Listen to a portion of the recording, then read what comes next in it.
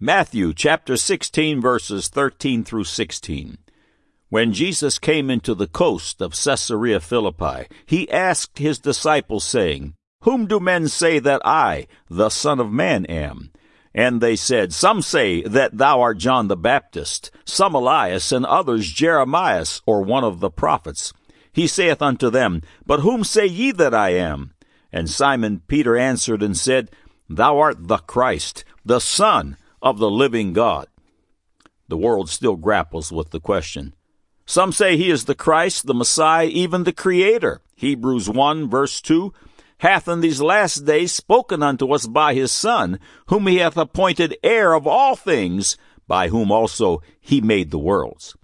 Some say he was a great prophet, and others deny he ever existed. Who do you say he is? God's word defines the King of Glory in Colossians chapter 1, verses 12 through 19. Giving thanks unto the Father, which hath made us meet to be partakers of the inheritance of the saints in light, who hath delivered us from the power of darkness, and hath translated us into the kingdom of his dear Son, in whom we have redemption through his blood, even the forgiveness of sins, who is the image of the invisible God, the firstborn of every creature. For by him were all things created, that are in heaven, and that are in earth, visible and invisible, whether they be thrones or dominions, or principalities or powers. All things were created by him and for him. And he is before all things, and by him all things consist. And he is the head of the body, the church, who is the beginning, the firstborn from the dead, that in all things he might have the preeminence, for it pleased the Father that in him should all fullness dwell. Jesus said in John chapter 14, verse 6, I am the way, the truth, and the life. No man cometh unto the Father but by me.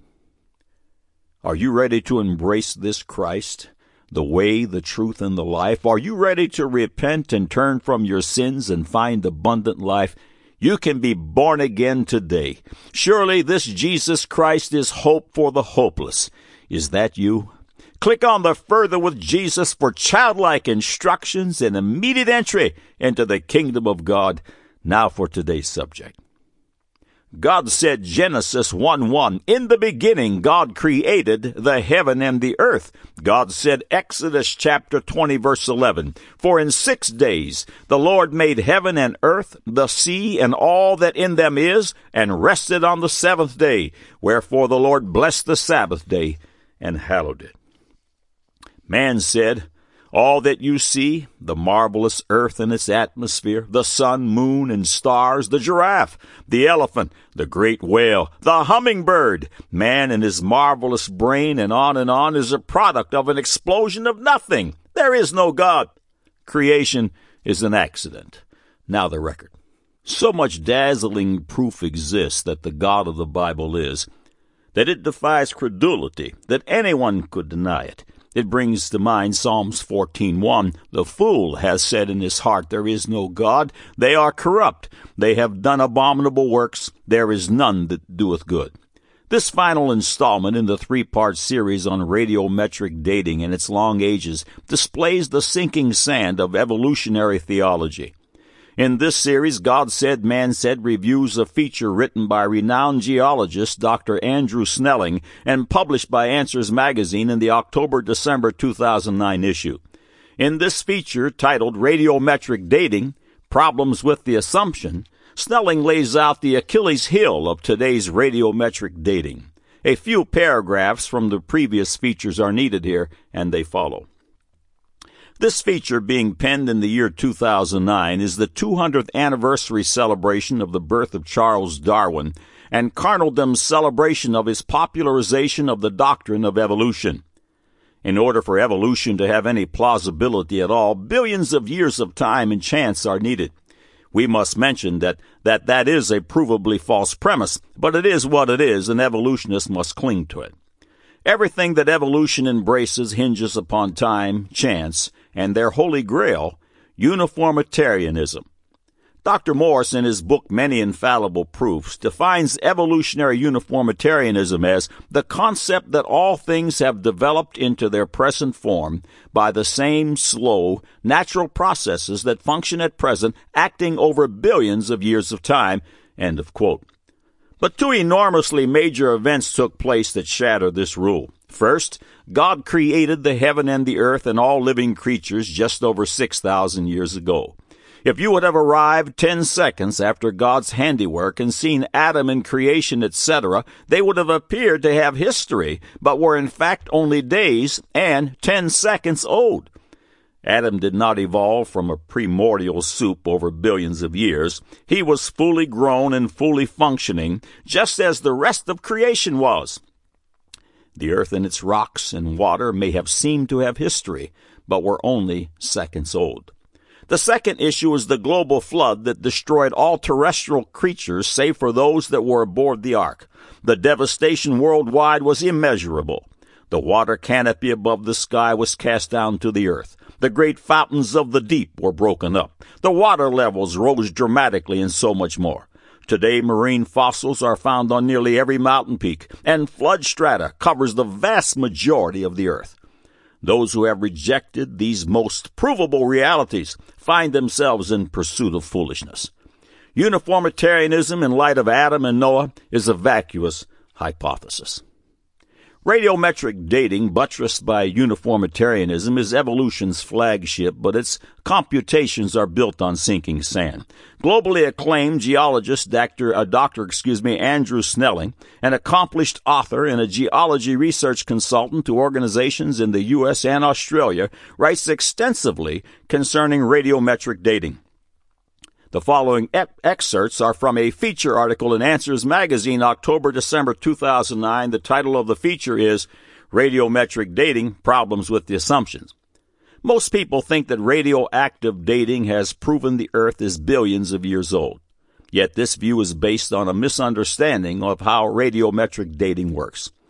An hourglass is a helpful analogy to explain how geologists calculate the ages of rocks.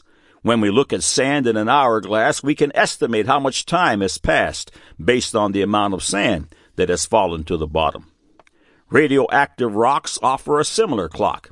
Radioactive atoms, such as uranium, the parent isotopes, decay into staple atoms, such as lead, the daughter isotopes, at a measurable rate.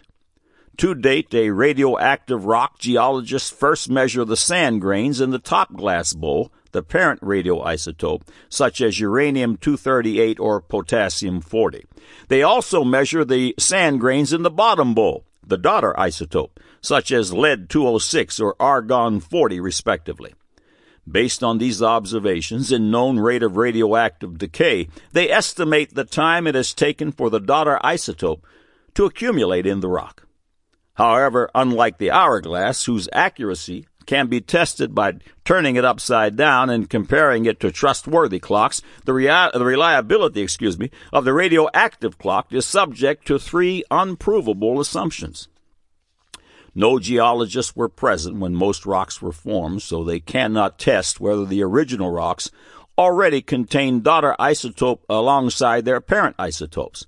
For example, in regard to the volcanic lavas that erupted, flowed, and cooled to form rocks in the observable past, evolutionary geologists simply assume that none of the daughter argon-40 atoms was in the lava rocks. End of quote.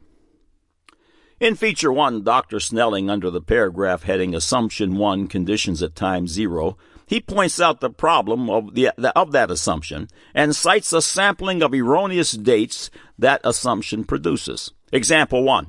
23-year-old lava rock from America's Mount St. Helens crater, which was observed to form and cool in 1986, posted a calculated age of 350,000 years, or a difference of 15,200 times. Example 2. Mount Naruho in New Zealand, with lava flows less than 50 years old, yields ages up to 3.5 million years, or 70,000 times older than their observed dates. Assumption number 2, no contamination, also produces ridiculous long-age dating. Example, Due to obvious contamination issues, New Zealand's Mount Naruhu 50-year-old lava flows display a rubidium-strontium age of 133 million years, a samarium neodymium age of 197 million years, and a uranium-lead age of 3.908 billion years. Using the last number, radiometric dating is 78,160,000 Using the last number, radiometric dating is 78,160,000 times too high. Dr. Snelling continues with his assessment of evolution's false assumptions with Assumption 3, constant decay rate, and this is what he has to say.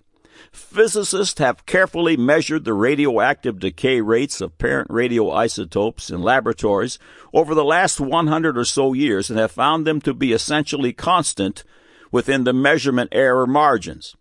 Furthermore, they have not been able to significantly change these decay rates by heat, pressure, or electrical and magnetic fields. So geologists have assumed these radioactive decay rates have been constant for billions of years. However, this is an enormous extrapolation of 7 orders of magnitude back through immense spans of unobserved time without any concrete proof that such an extrapolation is credible. Nevertheless, geologists insist the radioactive decay rates have always been constant because it makes these radioactive clocks work. New evidence, however, has recently been discovered that can only be explained by the radioactive decay rates not having been constant in the past. For example, the radioactive decay of uranium in tiny crystals in a New Mexico granite yields a uranium-lead age of 1.5 billion years. Yet the same uranium decay also produced abundant helium, but only 6,000 years' worth of that helium was found to have leaked out of the tiny crystals. This means that the uranium must have decayed very rapidly over the same 6,000 years that the helium was leaking. The rate of uranium decay must have been at least 250,000 times faster than today's measured rate. For more details, see Don DeYoung's Thousands, Not Billions. End of quote. Assumption 1, conditions at time 0. Assumption 2, no contamination. And Assumption 3, constant decay rate, has been and will be sinking sand. Jesus said in Matthew chapter 7, verses 24 through 27, "Therefore whosoever heareth these sayings of mine and doeth them, I will liken him unto a wise man which built his house upon a rock. And the rain descended, and the floods came, and the winds blew and beat upon that house, and it fell not. For it was founded upon a rock. And every one that heareth these sayings of mine and doeth them not shall be likened unto a foolish man, which built his house upon the sand. And the rain descended, and the floods came, and the winds blew and beat upon that house, and it fell, and great was the fall of it." The word of God is true and righteous altogether, a place to build a house. God said, Genesis 1:1, "In the beginning God created the heaven and the earth." God said, Exodus chapter 20, verse 11, "For in 6 days the Lord made heaven and earth, the sea, and all that in them is, and rested the 7th day. Wherefore the Lord blessed the Sabbath day and hallowed it." Man said, "All that you see, the marvelous earth and its atmosphere, the sun, moon, and stars, the giraffe, the elephant, the great whale, the hummingbird, man and his marvelous brain, and on, is a product of an explosion of nothing. There is no God. Creation is an accident." Now you have the record.